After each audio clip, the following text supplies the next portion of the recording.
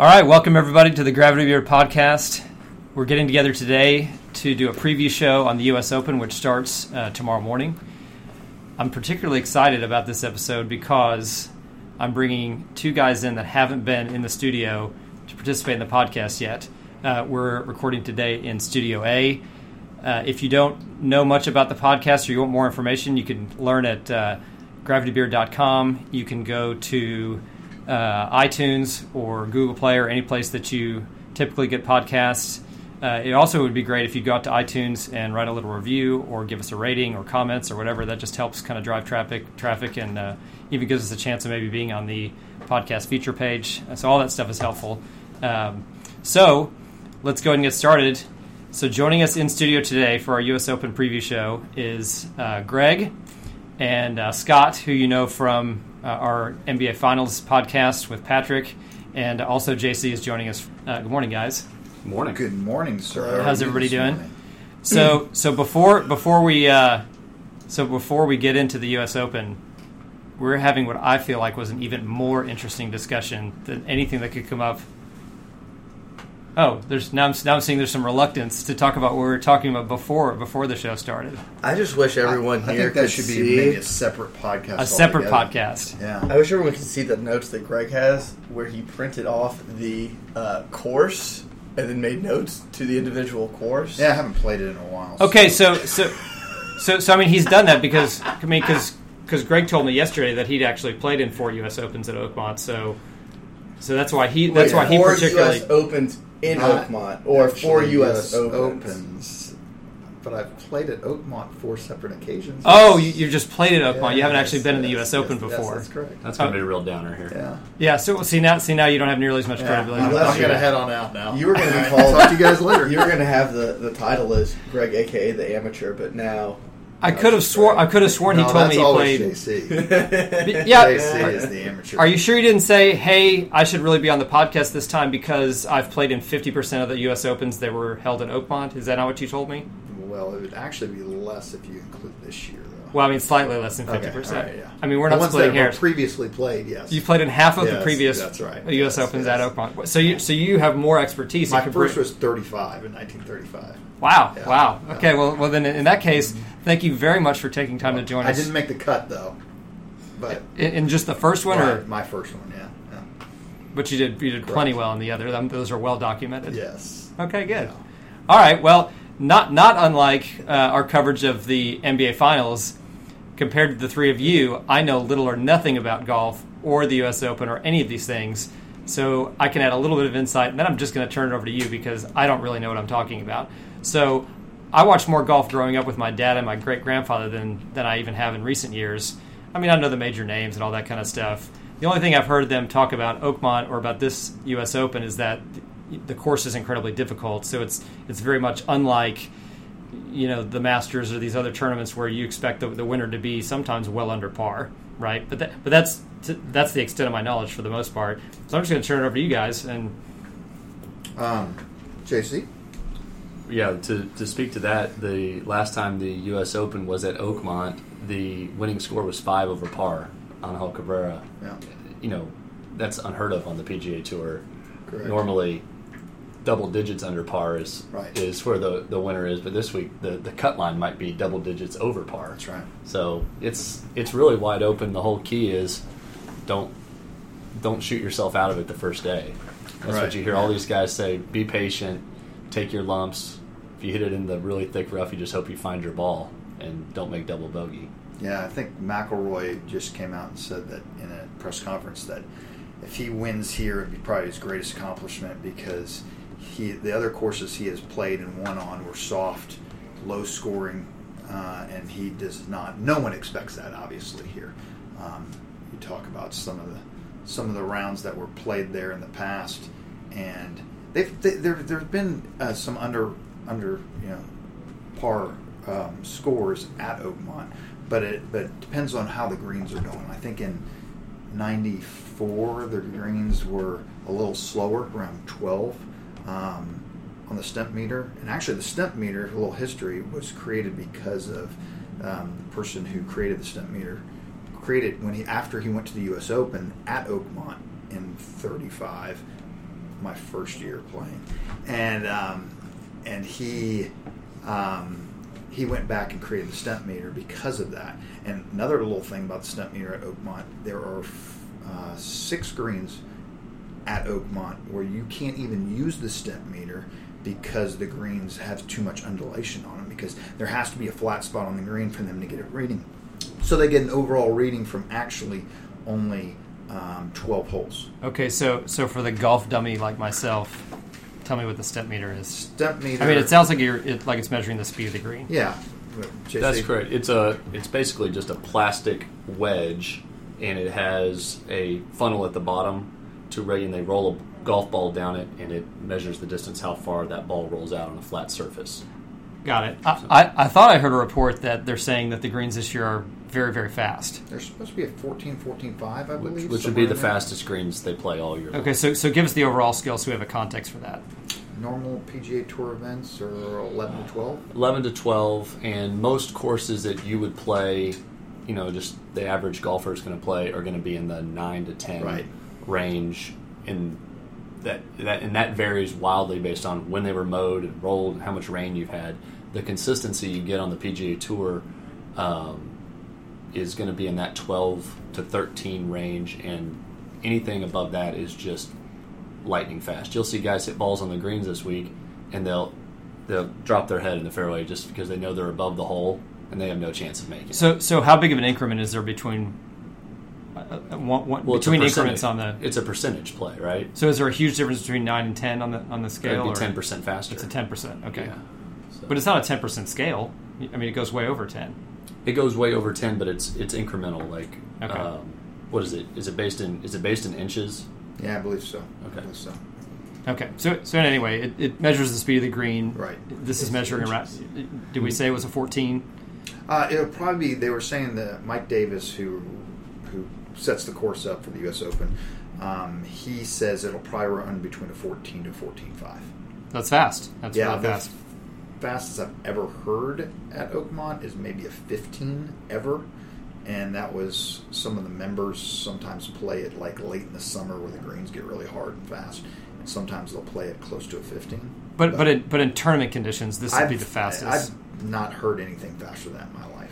I mean, have you? No, that's okay. So this is going to be some of the fastest, hardest greens in a PGA tournament this season. Though either it's that along with pin placement where you hit the golf ball on the green. If you, for example, hole number 1. You hit the golf ball on the green, on the front of the green, it will most likely roll off the green, even with a wedge a lot of the times. The caddies will tell you, hit it right before the green, and it'll bounce on and stop. So it's not always, it's the speed, but it's also the undulation in the greens as well. So it's both. And if, like JC mentioned, if you leave it above the hole, you've seen, if you go on the internet and look at some of the videos of people the practice rounds right now going on, if you leave it above the hole, you will never stop it within 10 to 15 feet of the hole. All the greens slope front to back. That's what Greg was saying. If you land it on the green, the ball's going to release. That's why you're going to see a lot of guys trying to hit drivers and get good distance off the tee to be able to hit wedges into the greens. If you lay back and are hitting that longer iron, it's going to be harder to stop the ball. So I look for somebody this week like a Jason Day who hits the ball really high, to play well, and another guys with power, but that also have control. Dustin Johnson, if he can keep his head game, yes, keep his head game right, together. Right. I don't know that he ever can, but I think he'll be in contention until the end. Yeah. My dark horse is Brooks Koepka, who has been in contention. He was in contention at the Nelson and lost in a playoff. And then he was also in contention, was it in Memphis last week? He's a big bomber, and if he's on his game right now, I think he could be somebody. All right, I always think this is a huge misconception in golf. How often is it the guys that are like kind of no names that kind of get hot the couple weeks before actually end up winning a major tournament? That's a good question. I don't know that. I don't think that we know really that ever for sure. happens. I think that the guys that end up winning major tournaments are either, one, the big dogs, or they're two, some guy that just comes out that plays hot that week. Like, there's no real rhyme or reason. Yeah, to that was like Danny Willett at the Masters. Right. Yeah. Right? Yeah. He played really well that week. He's not even a PGA Tour member. He is now because he got a 5-year exemption for winning the Masters. But, he hasn't played in America since he won the Masters, and now he's back this week at the U.S. Open. Right. So do people put way too much stock in this whole concept of, well, he's playing well at Nah. these, lesser tournaments, and then they show up to these other tournaments, and they might play decent. They might get top 15s. But at the end of the day, as a fan, nobody really cares about being in the top 15. We want to know who wins, right? You want to guess who wins. So does that even really put you in contention to win? Or is there really just a handful of 4 guys that are win, and it's the field? I think it certainly helps. The better you're playing coming up to a tournament, it certainly helps. I don't know what that percentage is of winning or So, not. would you but take Spieth? Here's my question: Spieth, Jason Day, Rory McIlroy, or the field? You get those 3 or the field. Well, I'd take the 3 favorites. I probably would too. I mean, you've got. If you look at the history of this course, typically great players win this course. Typically, Or no names, right? Because it's like Tiger Woods, Spieth, and then you get Martin Keimer. No, Angel I'm talking Cabrera. about Oakmont. Just at Oakmont. Yeah. So I mean, your you've got- past winners are Angel Cabrera, who's a major champion. Right. He's a stud in majors. Right. Ernie Els Yeah. won in '94. Johnny Yeah. Miller won in '73. That's when he shot 63 on Sunday. Yeah. At Because Oakmont. some people consider the greatest round ever played Yeah. in major championship history. You've got Jack, who won his first professional tournament at the 62 Open there. Mm-hmm. Sam Snead won it there. Sarazen won it there. So Ben basically, Hogan what won you're it there. saying is that it's about 4 guys that really have a chance to win this thing. No, I don't not think at so all. because Not at all. those guys could come out and one hole could be a disaster. Yeah. You hit it in the deep stuff, you can't get it out, and all of a sudden you're derailed because you're not going to make a lot of birdies on this course, which is what McIlroy and Spieth do very well. Dustin Johnson does very well. Right. They pile up birdies. Jason Day the same way. There's not going to be a lot of those on this course. I look for somebody that can keep it in the fairway, avoid the big numbers. It's all about consistency, and McIlroy is not consistent. When he's on, he's the best, but he's got a lot of movement in his body relative to some of these other guys, and it's like a Mickelson. When Mickelson's on, he's unbelievable. Mickelson's finished second 6 times in the U.S. Open. He's plays well in the U.S. Open. I think he really wants to win the U.S. Open. I think he'll tell you that it's the last thing he really wants to do in golf. But I just don't know that he's got the consistency in his game. He's another guy that when he gets hot, he just piles up birdies. But I don't see that happening on this course. Greg, you know it better than we do, though. How many birdie opportunities are there out there for these guys? There's not a lot. There's a couple of holes that are a little shorter where you can hit shorter irons in, and you get lucky and get one close and have kind of a tap-in type situation.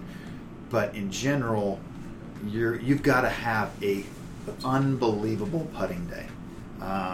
You've got to putt. I actually, one of my rounds, I had the best putting round of my entire life at this course, and most of it was due to the caddy that was helping. He was giving me unbelievable reads, but I was putting the best. I still remember it to this day, and it was probably 2008, 2009 when I played it. It is one of those courses where, I think Lee Trevino said, if you 2-putt, you're gaining ground on the field, as a joke. But Sam, I think it was Sam Snead who also said he put a dime down on hole number 2, and when he came back to get his ball mark had moved down, had moved 2 feet, and it was kind of in a joke, but he was. A lot of people say it was serious too. That his dime actually did move. Because they're so slick. So you have to be able to putt really, really well. And you'll get lucky and make one here and there. But if you leave yourself below the hole, it's so much easier. But a lot of times you leave yourself below the hole, get a little aggressive on the putt, you hit it past the hole, then you're in deep trouble. So it sounds like it's really not even your putting; it's your approach game has to be the best of anybody, yes. right? So it's not Yes. even. It is if you as long as you're giving yourself at least a 10-foot putt right in at the end of the day Below the hole. Like it almost sounds like you'd rather be layup short and chip one in closer. Sometimes, right? Sometimes you might end up So having to do if that. that's the Control the case, spin. if it's your approach shot, then I don't know who has the best approach game. It's probably like Spieth and Brent Snedeker and guys like that are just really good around the green. Luke Donald's a precision iron player. Furyk's strong with the irons, and he's played well. He's won a U.S. Open. Mm-hmm. He's coming off an injury though, and Donald's not in great form. But there are guys that are known as great ball strikers. John Senden's a great ball striker, but he's not a very good putter, Right. so I don't look for him to be there this week. Yeah. It's a combination. It's a It is, great it is. test of your It's all-around everything. game. It's everything. The course isn't terribly long. It's only 7,200 yards, but it's par 70. There's no trees anywhere in the since 2007. 2007 was the first time they took out they took about out of 5,000 to 8,000 trees is what they estimate on the course, and they brought it back to its original design from 1903. It was more of a link style course, and that's what it is now. So if you spray it, You're You're in the fairway. You could be in the other fairway. yeah, could you be technically in the other fairway and could still be. have a good chance for You never to have a get good in? chance. No, but a relatively good chance, Well, right? they're Comparatively not- to other majors. Well, there's Like, if so you're many spraying bunkers. it. They're With 220, 210, 221 bunkers yeah, or something like yeah. that. They're deep and treacherous. I mean, a caddy broke his ankle yesterday, falling into a bunker. Was he wearing the Steph Currys or? Yes. He did have on running shoes, but you've got to be in the fairway. Now the fairways are relatively generous. I mean, it's not, But they killer. slope. They slope. Yeah, And so you can end up hitting a ball in the middle. Let's say at number 10, the ball slopes down. It goes downhill on number 10, and it slopes, I believe, from right to left, if I remember correctly. And so if you don't hit it on the right side of the fairway, that's the first thing. You have to aim at the correct side of the fairway, and if you don't hit the right side of the fairway, you're automatically in the rough. Then when you're in the rough, you have no approach to the green because you can't stop it on the green. So it's a combination of everything. If you don't hit the right, tee shot in the right place, then you have to hit the right approach shot. Then you have to hit the right putt. It's the biggest test of golf. I've actually played. Golf Digest rates Kiowa Island as the toughest course in America, and I've played that as well. And it is very difficult course, but it depends on conditions of the wind and things like that out there. And I didn't consider it near as difficult as I considered Oakmont, just because when I was done playing Oakmont, it was the biggest mental drain I've ever had playing golf in my entire life. Okay, so let me break in because that was going to be my question. Is if we're playing one of the toughest courses, certainly execution is incredibly important, but it's got to be also one of the toughest mental challenges they're going to play all season. Absolutely. There's zero doubt in my mind. It's probably the toughest mental challenge. So I does mean, that give it- Spieth that, and there's no way he wins because he breaks down.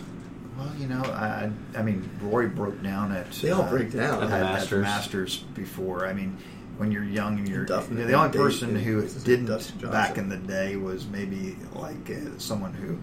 I didn't know if we were going to bring up during this, but Tiger Woods, back in his day when he first started, he really didn't break down that I know of. But everybody has those. Jason Day has had those too. So you're talking about the top 3 players in the world right now have had those learning experiences. And just because Jordan Spieth had it once doesn't mean he's going to continue to do that. He's won before. So let's talk about Spieth for just a second because he's a local guy. So obviously he's one of our favorite golfers. We watch him closely.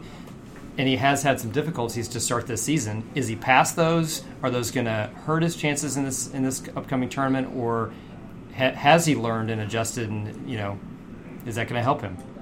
I think the expectations coming into this year for Spieth were off the charts. Not necessarily for him, but for the population at large. Looking at Spieth had tremendous expectations for him. Player of the Year last year, 2 majors, coming close in the other 2 majors as well, and winning, 7 times around the world last year, and the FedEx Cup, and then he wins the first tournament of the year, calendar year, the Tournament Champions this year. You're thinking, oh, it's going to be this all over again. Right. And he's got the Masters, and the back nine was supposed to be a swan song, and it complete collapse.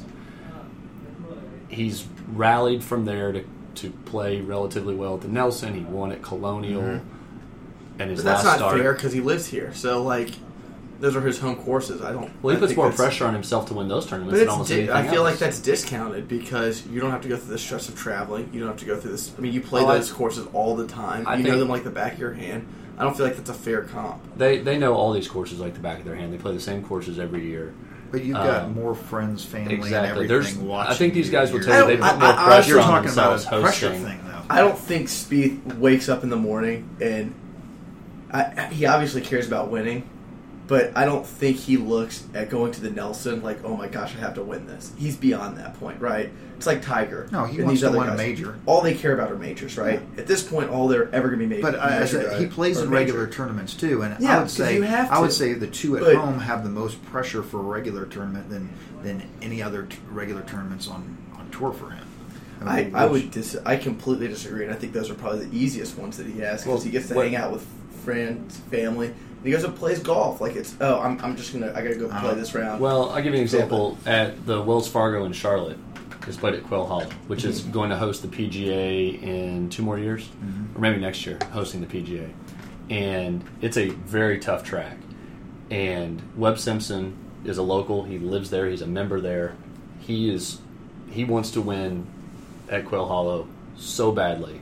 But he's and not on that level. Yeah, he's not on that level He's a US Open of champion. But he's not. There's a different level between McIlroy, Day, Spieth, Tiger. I mean, you start talking about these people in that category. You're not talking about wins as a local place. Oh my gosh, Webb Simpson, he's a local guy. I hope he wins this. No, He missed the cut. Was my point. The world watches these people to win majors. If you're someone like Spieth, every tournament that you're not playing in that's a major, to me, is a relaxed tournament because nobody really cares at the end of the day. So what are your expectations my for my Spieth? expectations for Spieth is every time he goes out at a major, he is playing to win. And every other tournament that you're playing is tune up because we got to get ready for the U.S. Open, we got to get ready for the Masters, we got to get ready for the British Open, we got to get ready for the PGA. I think that's what these guys think about at this point. It's not about money anymore because the guy just signed a $100 million Under Armour contract, right? So monetarily, you're not playing really. So all you're playing for is your legacy, your name, which nobody cares or looks at how many actual tournaments you won. It's majors. It's how we measure Jack to Tiger to everybody low, and then you might go to tournaments. But it's I agree majors with that first. to an extent, but I don't think any guy who's that good goes into a tournament going, I don't care if I win or lose. No, they they want to win. I'm not saying they every- want to win, but I think the amount of pressure they put on themselves to win And all I'm saying is a lot is less. a local tournament for them with all the friends and family and everything watching, I would say compared to other local tournaments, not compared to majors. Majors have the most pressure on these guys, there's no doubt. Yeah. But if you compare a local tournament with all these people there waiting and watching, and he's wanting to play well for them, I would say that has the most pressure on him as a local tournament. But it doesn't compare to a major anyway. I kind of just we can agree to disagree on that because I just think for these guys once they get to at that What point, if I disagree with you? then we can keep going. And then I'm going to I could go disagree all with day. both of you. I could go all day. Okay. All right, let me break in here and switch gears just slightly. All right. The U.S. Open is on Fox this year. Yes. They started Joe broadcasting. Buck. Is it Joe Buck? Joe And Buck. hang on, an immediate reaction from JC. So last year they aired golf for the first time as a network. Yes. They got a ton of criticism. Rightfully so. Clearly, you weren't happy with how they executed. You know, They need to find some cameramen that can find the golf ball. So let's talk about Fox taking another shot at broadcasting. Now they've done several tournaments since then. Right.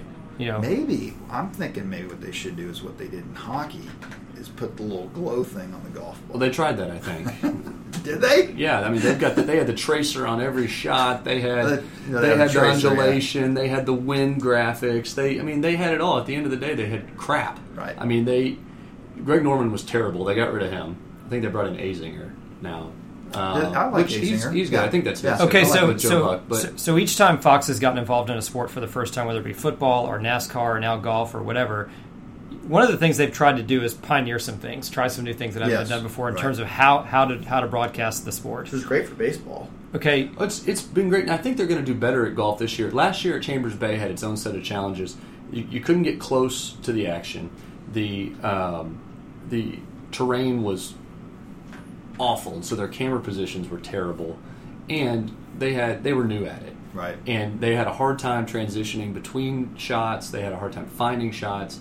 They had a hard time, just getting their analysis onto the air. Oakmont is going to be better all the way around, and I think they've got some cool things. I saw their little tractor robot that's going to run through, and so they ought to be able to get some cool shots with that. You're going to see some different stuff, but at the end of the day, when you turn on a golf tournament on Sunday afternoon, you want to see golf. You want to, and NBC does it, and CBS does it, ESPN does a good job, the Golf Channel. They're pros at this. Fox has a 10-year contract for the U.S. Open. They're going to have to get it right, but it's got to be better than last year. Or I may not watch. I may just follow it on my phone. so do you think it would... That's a lie. No, I 100% think that you will at some point, even no matter Well, I'll have what, to would watch get to find out tired if- of that and then just say whatever. I'll have and to throw watch it to on. find out if it's better or not. But if it's anything like last year, Okay, a couple things. So golf has been on TV for decades, and you just listed all the networks that have aired it before and done a very competent, if not a great job. So Fox had plenty of information on how to do a tournament right. How do they still get it so wrong? And are you optimistic that they're going to get it right? It's not going to be so distracting or terrible that it's going to keep you from even turning on the television to watch a major? Especially someone as huge of a golf fan as you are. Right. He just said that he's not even going to turn on the television. If it's not better. He said if it's not better. And what a subjective comment. Yeah. What metrics is he going to use? Right. my own The personal, stimp- it's his own stimp my meter own for personal it. step meter. Yeah. So seriously, how many times can you have the camera and go, oh, here, wait, and the camera's jumping up and down and going around, and you can't find the golf ball? It's like that was no point. There's no point. They have shot tracker technology on your phone that they have the tracers. They can find the golf ball and ping it right to your phone, and you know right where it is. But if the camera can't find it, Right. and there is an art to that. Some of those guys that work for CBS have been doing it for 30 years. Yeah, right. Well, they can't. They're not just going to hire those guys away. You can't just pay them a little bit more and say, "Come over to Fox for one tournament a Right, year." one tournament. That's really the problem. Is Fox broadcasts just this tournament, and then their contracts with the USGA. So they do the Women's U.S. Open. They do the amateur, the U.S. Amateur. Right. So since last year's U.S. Open, But those are small time deals where you're only tracking a few players. In the U.S. Amateur, by the time they put it on TV, it's down to the semifinal matches and the final match, which is match play, and you're just following one group with a shoulder-mounted camera. I think we'd all be a lot more nervous if they hadn't broadcast another tournament since last year's U.S. Open. I mean, they've at least broadcast golf since then. Yeah, you Yes. think they're going to learn some from their mistakes. So I would Hopefully. think they got such a strong negative reaction. I would certainly think and expect they're going to be much, much better. I would think so. Now they got to weed through the criticism and decide what they're going to respond to and change as a result of it, and what to ignore and say no. We're just going to try to get better at But decision even- we've already made. But Joe Buck will even tell you that they were terrible last year. Yeah. He knows. Well, he's both apologetic and very defensive about it. I've heard interviews with him. I mean, it's his Is he on the craft. Right. Is he on the Jim Nance and Bob Costas level of sports broadcasting, where he just Maybe in his own owns sport. a network and then he just Yeah. picks and chooses which ones he wants to do, Yeah. and it goes Yes. from there. I think he's up there. He's certainly very talented, but even his children told him the first time he was calling golf, they said, "Dad, you sound like you're calling a football game," and he's like, "I do." I wish man, I would I've gotta- love. I would love to have Troy Aikman and Joe Buck up there to call this. I'd like to have them Right. call soccer. Right. I'd like to have them do figure skating in the Olympics, but talk exactly like it's football the whole time. And what would that sound I think like? it would be very funny, because I think the two of them are very good for football, but they just like have it's one tone. They just go at like the same pace every time you hear them. There's no quiet. There's no. Well, and you know what's funny about I don't know if you could say this for Troy Aikman because I don't know, but I've listened to enough interviews with Joe Buck that he actually could be a very edgy, dark, funny guy. He's almost like Bob Saget. You know, you saw him on Full House, and he was that guy. But really, he's one of the filthiest, darkest comedians out in the landscape. And I'm not saying Joe Buck is that way, but he certainly can go blue and very edgy and categorical, and he's a funny, witty guy. And there's not necessarily a place for that in golf. No, I mean, as the lead announcer. Well, he can't do it on football either. Well, Faraday does it. Johnny Miller does it. Right. But they pick and choose their spots, and they also have street cred as former golfers. For sure. Well, perhaps David Faraday is maybe the best at finding the balance and walking the line. Right. Of course, he has a new job on a different network now. Okay, we're almost running out of time. I know you guys came really well prepared for the discussion. Is there anything we've left out before we conclude? I mean, maybe just predictions. Okay. Is there anything else we want to cover before we get to predictions? No. I mean, I don't think so. I think one of the coolest things about the place in general is just walking back in time when you go there. They still have little. When you walk in, you see the benches, and they still have the spike marks in the benches, and they haven't changed those. The lockers, the old wooden lockers that have been there forever. Does it kind of smell like that old smell? smell? It does. You know what I mean? Like old books. And, and like, exactly right. It's kind of musky, like your grandfather. But it's like, You're like, I don't like it, but I can't really get away. Yeah, like they have an old phone booth in there, So there's significant historicals. There's historical significance to this location. Clearly. Yeah, and it's just they haven't changed a lot of it. It's immaculate condition, obviously, but they haven't changed anything, so it's the same as it's always been. It's just really cool because of that. Because people don't wear spikes anymore; they wear spikeless shoes. But those spike marks are still their benches are spikes all over them, spike marks in them, because people would put their feet up on there and tie their golf shoes, and they just stayed there for And then, of course, there's the other thing is that Mark Oakmont, the pimento cheese sandwiches, the exclusive membership, the tall pine trees, yes, the change in elevation, right. All these things that we come to love about Oakmont. Yes, exactly right. Yes. The other thing that's kind of interesting I was going to mention too is no one's going to call me out on that. No, I'm just going to go. We're going to let that one roll. just going to leave that one out there. All right. The other interesting thing is their logo is a little squirrel, and the funny thing about the squirrel is there is no longer any squirrels on the golf course because they have a hawk's nest above the putting. They have a practice green and the green at number 9. Actually, they combine the two. So number 9 green and number 9 and the practice green are all combined. So it's one huge, enormous green. So actually, if you blade it over the 9 green, you could be putting from the practice green. Do they make other players move their balls?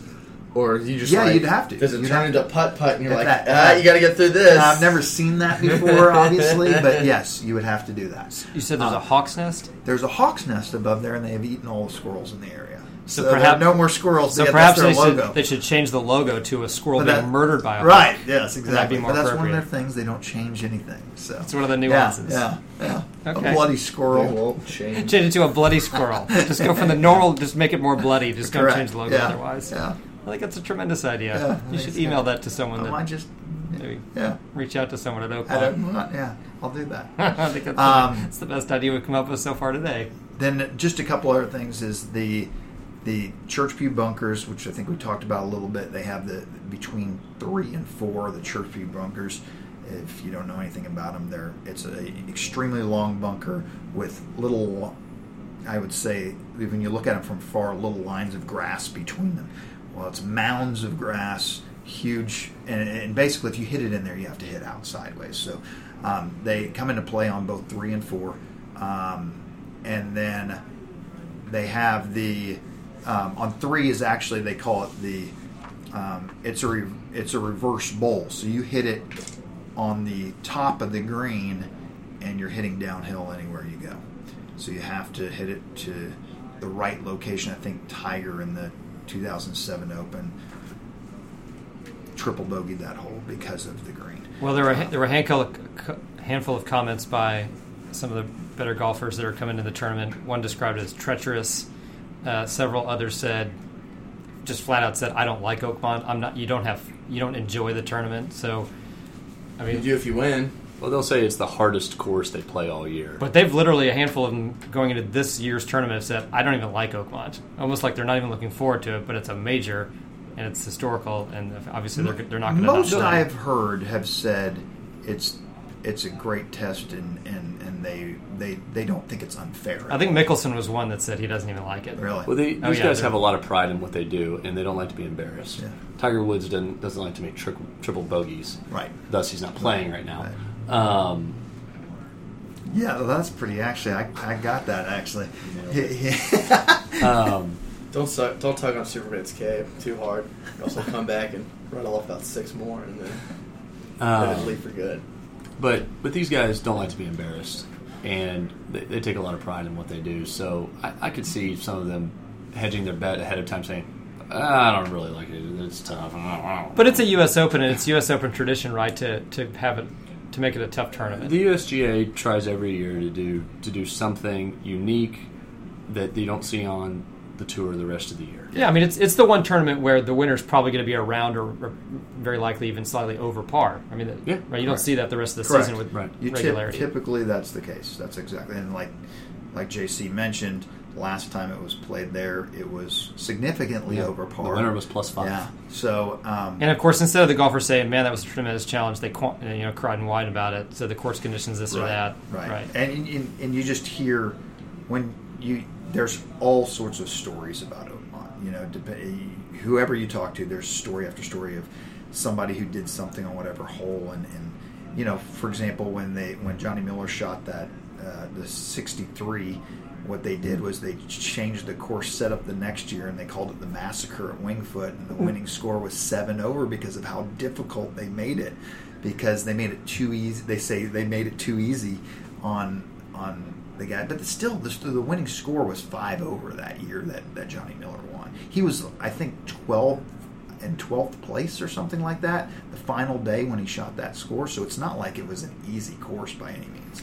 So you've played there 4 times. So let me ask you this question: if you're a member there, just a recreational golfer, and you're pretty good on your home course, you've got to be one of the better recreational golfers in the There's country, no doubt. right? The member that I played with was like a 2 there, and that's incredible. He could have gone out and played any course and shot under par basically whenever. As a rec golfer, yes. So that, yes. Okay. So Correct. what I'm saying is probably true. And they say there's stories that they've actually slowed down the greens. And if you look it up, I think it was 95 when they held the 94. Open. 94 when they held the Open there. They played the greens at a 12, but the members that year played it at 13 to 13 and a half. So they actually slowed down the greens for the Open. So the members play it extremely difficult conditions. So they have the rough up, they have the greens fast, and they play it tough all year round. So amongst the recreational golf community in the United States, there's got to be a little bit of member pride if you're a member at Oakmont, regarding that specifically. There's no doubt. Yeah, for sure. Yeah. But it's from what I understand too, it's not like being a member at some of the other real high-end courses out there, like a Seminole or Augusta National or some of those where you have to basically be invited to be a member there. It's, from what I understand, it's a little easier to be a member at Oakmont. Oh, and I'm not talking about exclusivity. I'm just No. talking about, hey, I'm a member at Oakmont. I play well at Oakmont. Therefore, Yeah. I've got to be near Right. the top of the heap of the rec golf community. Right. Interesting. But Okay. basically, you, Mystery Guest Host, could, from what I understood, could be a member at Oakmont if you lived out there, possibly. I think I will. I think I'll move out there and join I Oakmont think you should. and play the first round of golf I've ever played in my entire I life. think, ever? You've never played? I've never played a complete round of golf. All right. JC and I are going to take you out to play. Not at Oakmont. No. Oh, because I thought maybe you just offered me a trip out to Oakmont. I did not. Okay. Somewhere easier. Right. Stevens.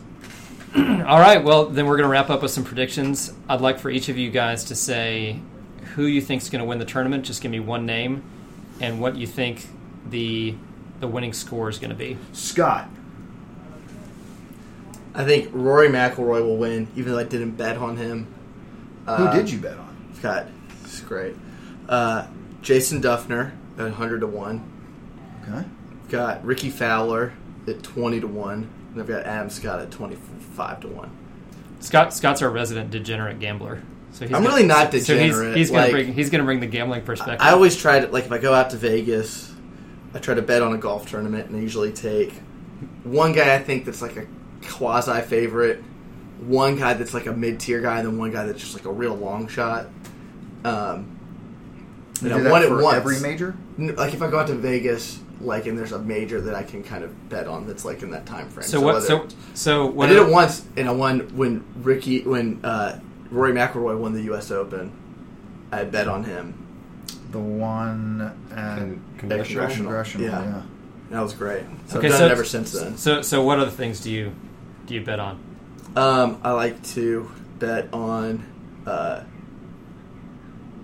like big like sporting events, so like Just whatever. Just give Super us Bowl, Give us a list of things you're etc. willing to wage on. What about your Cockroach Deadpool? races? Is your Deadpool? I still can't tell you going who on? I bet on that, but that's still Wasn't it's one still of there. us in that? It's nobody in this immediate room. Okay. All right, gotcha. And then I like to also bet on very petty things, like if you and I were going to go shoot free throws, who could make 10 free throws? And when we say bet, actual money exchange. like $20. $20 on free throws. Yeah. Let's not forget ping pong. Ping pong. Let's But not I feel like let's not forget I'm about confident. I'm confident in my abilities in those things, so it feels like it's not like So it's degenerately not really betting. gambling. It's not really gambling. You're not it's betting more- on something you have you can't control the outcome. Yeah, exactly. Okay, so let me just take inventory. So we've got ping pong, we've got free throws, we've got blackjack, we've got Deadpool, we've got golf. I think I'm good on the Deadpool. We have a whole other variety of sports. Are we leaving anything out? turtle racing. Okay, turtles. Anything else? Huh. Cockfighting, dog races, No, rabbits. no, that's illegal. Those are anything? illegal. I think you bet on the weather, didn't you? I think you lost that bet. I did bet on the weather. Snow or, whether it was snow this winter. I was gonna say, Okay, so you bet on weather. Okay, anything else? I just want about not to. having any control. I just want to flush all this out. Yeah, no, but that was a good bet. That was a good bet. But you lost. All right, like historically, I just I wanna make should sure have we won flush- that. I should have won that. It was an anomaly. I'll come back again next year on the double or nothing. We'll win it back. Is that anything like the steak bet? Wait. Did you say you're going to double or nothing on the weather? Yeah, to get next your year. money back. Next Okay, year. all right. What we all got? right. What we got? It's kind of like the steak bet. A little bit like the steak bet. Okay. Have we got all of it? Is there anything left on the inventory? Looking in your bag. Let's see if your gambling bag is empty. No, I'm sure there's some other stuff in there. So there's Pat's a resident gambler too. So when their show on the basketball playoffs, you got two big gamblers in here. all right. So I just want to be clear that but you don't have a problem. There's no problem. There's no problem. No problem. Because No. I'm not like hemorrhaging money out in any of this stuff. Yeah. All right. Fair enough. I just wanted So to. you're taking $20 on the weather for like 6 months, and then snow. It's not Yeah, my fault. that doesn't indicate a problem at all. Okay, all right. So you've picked who is your winner for the U.S. Open, and what's he going to shoot? Rory McIlroy, and he will shoot 2 under. 2 under. 2 under win. I like that. That's risky. JC, I'm coming to you. I'll take Jason Day at even par. Really went out on a limb there. Very good. You didn't ask me who I want to win. Who do you want to win? That's a different question. I want Jason Duffner to win. We can go back around to that if you want. Who do I think's going to win? Who's going to win and who's the finals? I would normally say Jason Day as well, but I'm not going to because he said it. And I think the person who has the most talent to win it is Dustin Johnson, but he will not win it.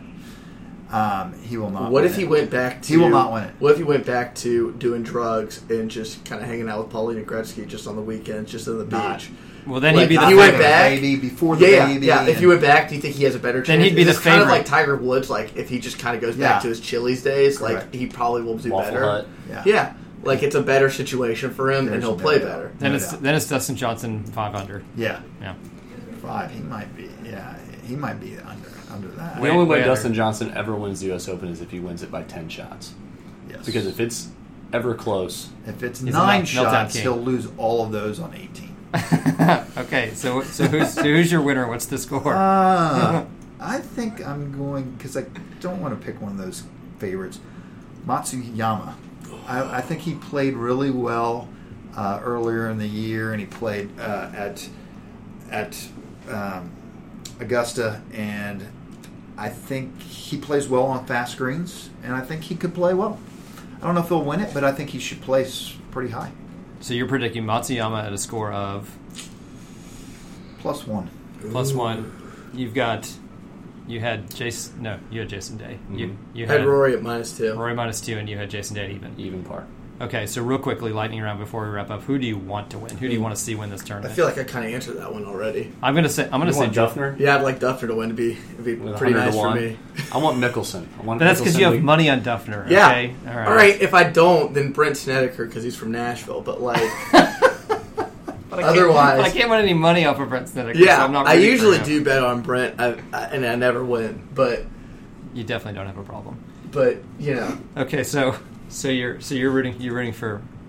I'll take Mickelson for to complete the career Grand Slam and finally get the monkey off his back with the Never USA. gonna You're rooting for. You want him to win. Yes. Interesting.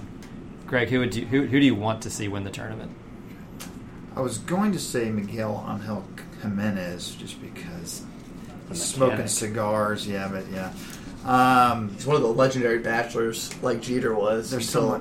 about I 2 years don't want ago. to see Sergio Garcia win it. I know that.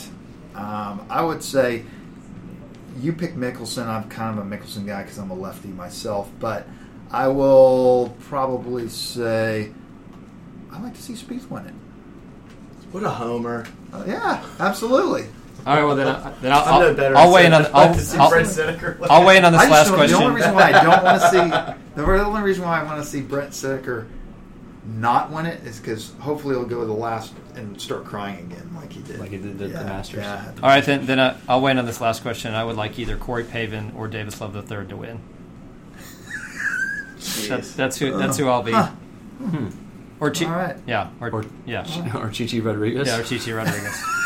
Those are the three guys I'm going to watch out for. Not only that, but I think one of those three players, possibly Trevino, one of those four are my favorites to win the tournament. I think one of them is actually playing. Davis Love. Yeah.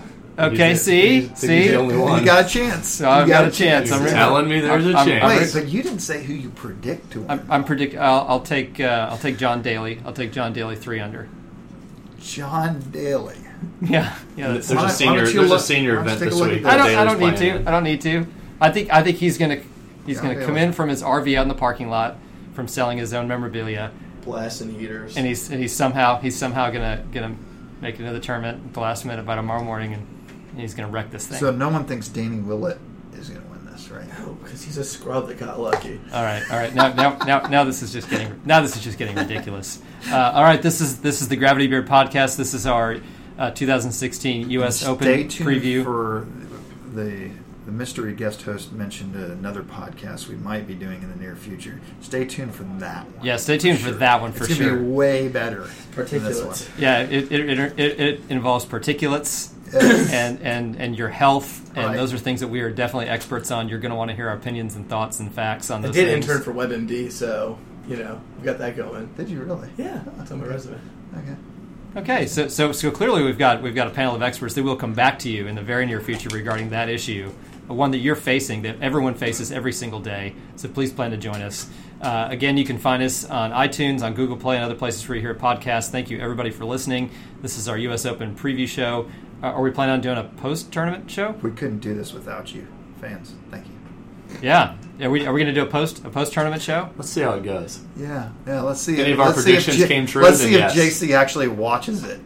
After, You're right. yeah, 'cause Exactly right. All right. Well, he thanks. might turn it off because of Fox. We very much appreciate the support. Please go out to iTunes, give us a review and a rating, and we'll see you next time. Give us a 5-star rating, not just a rating. Yeah. Only say good things. Right. Please only good things, because if you say a bunch of bad things, no one's going to listen. No, Even no. fewer than are already listening, which is a very low Let's get a number. little more specific about that. Please. Yeah. Okay. Thanks everybody for tuning in. We'll see you next time.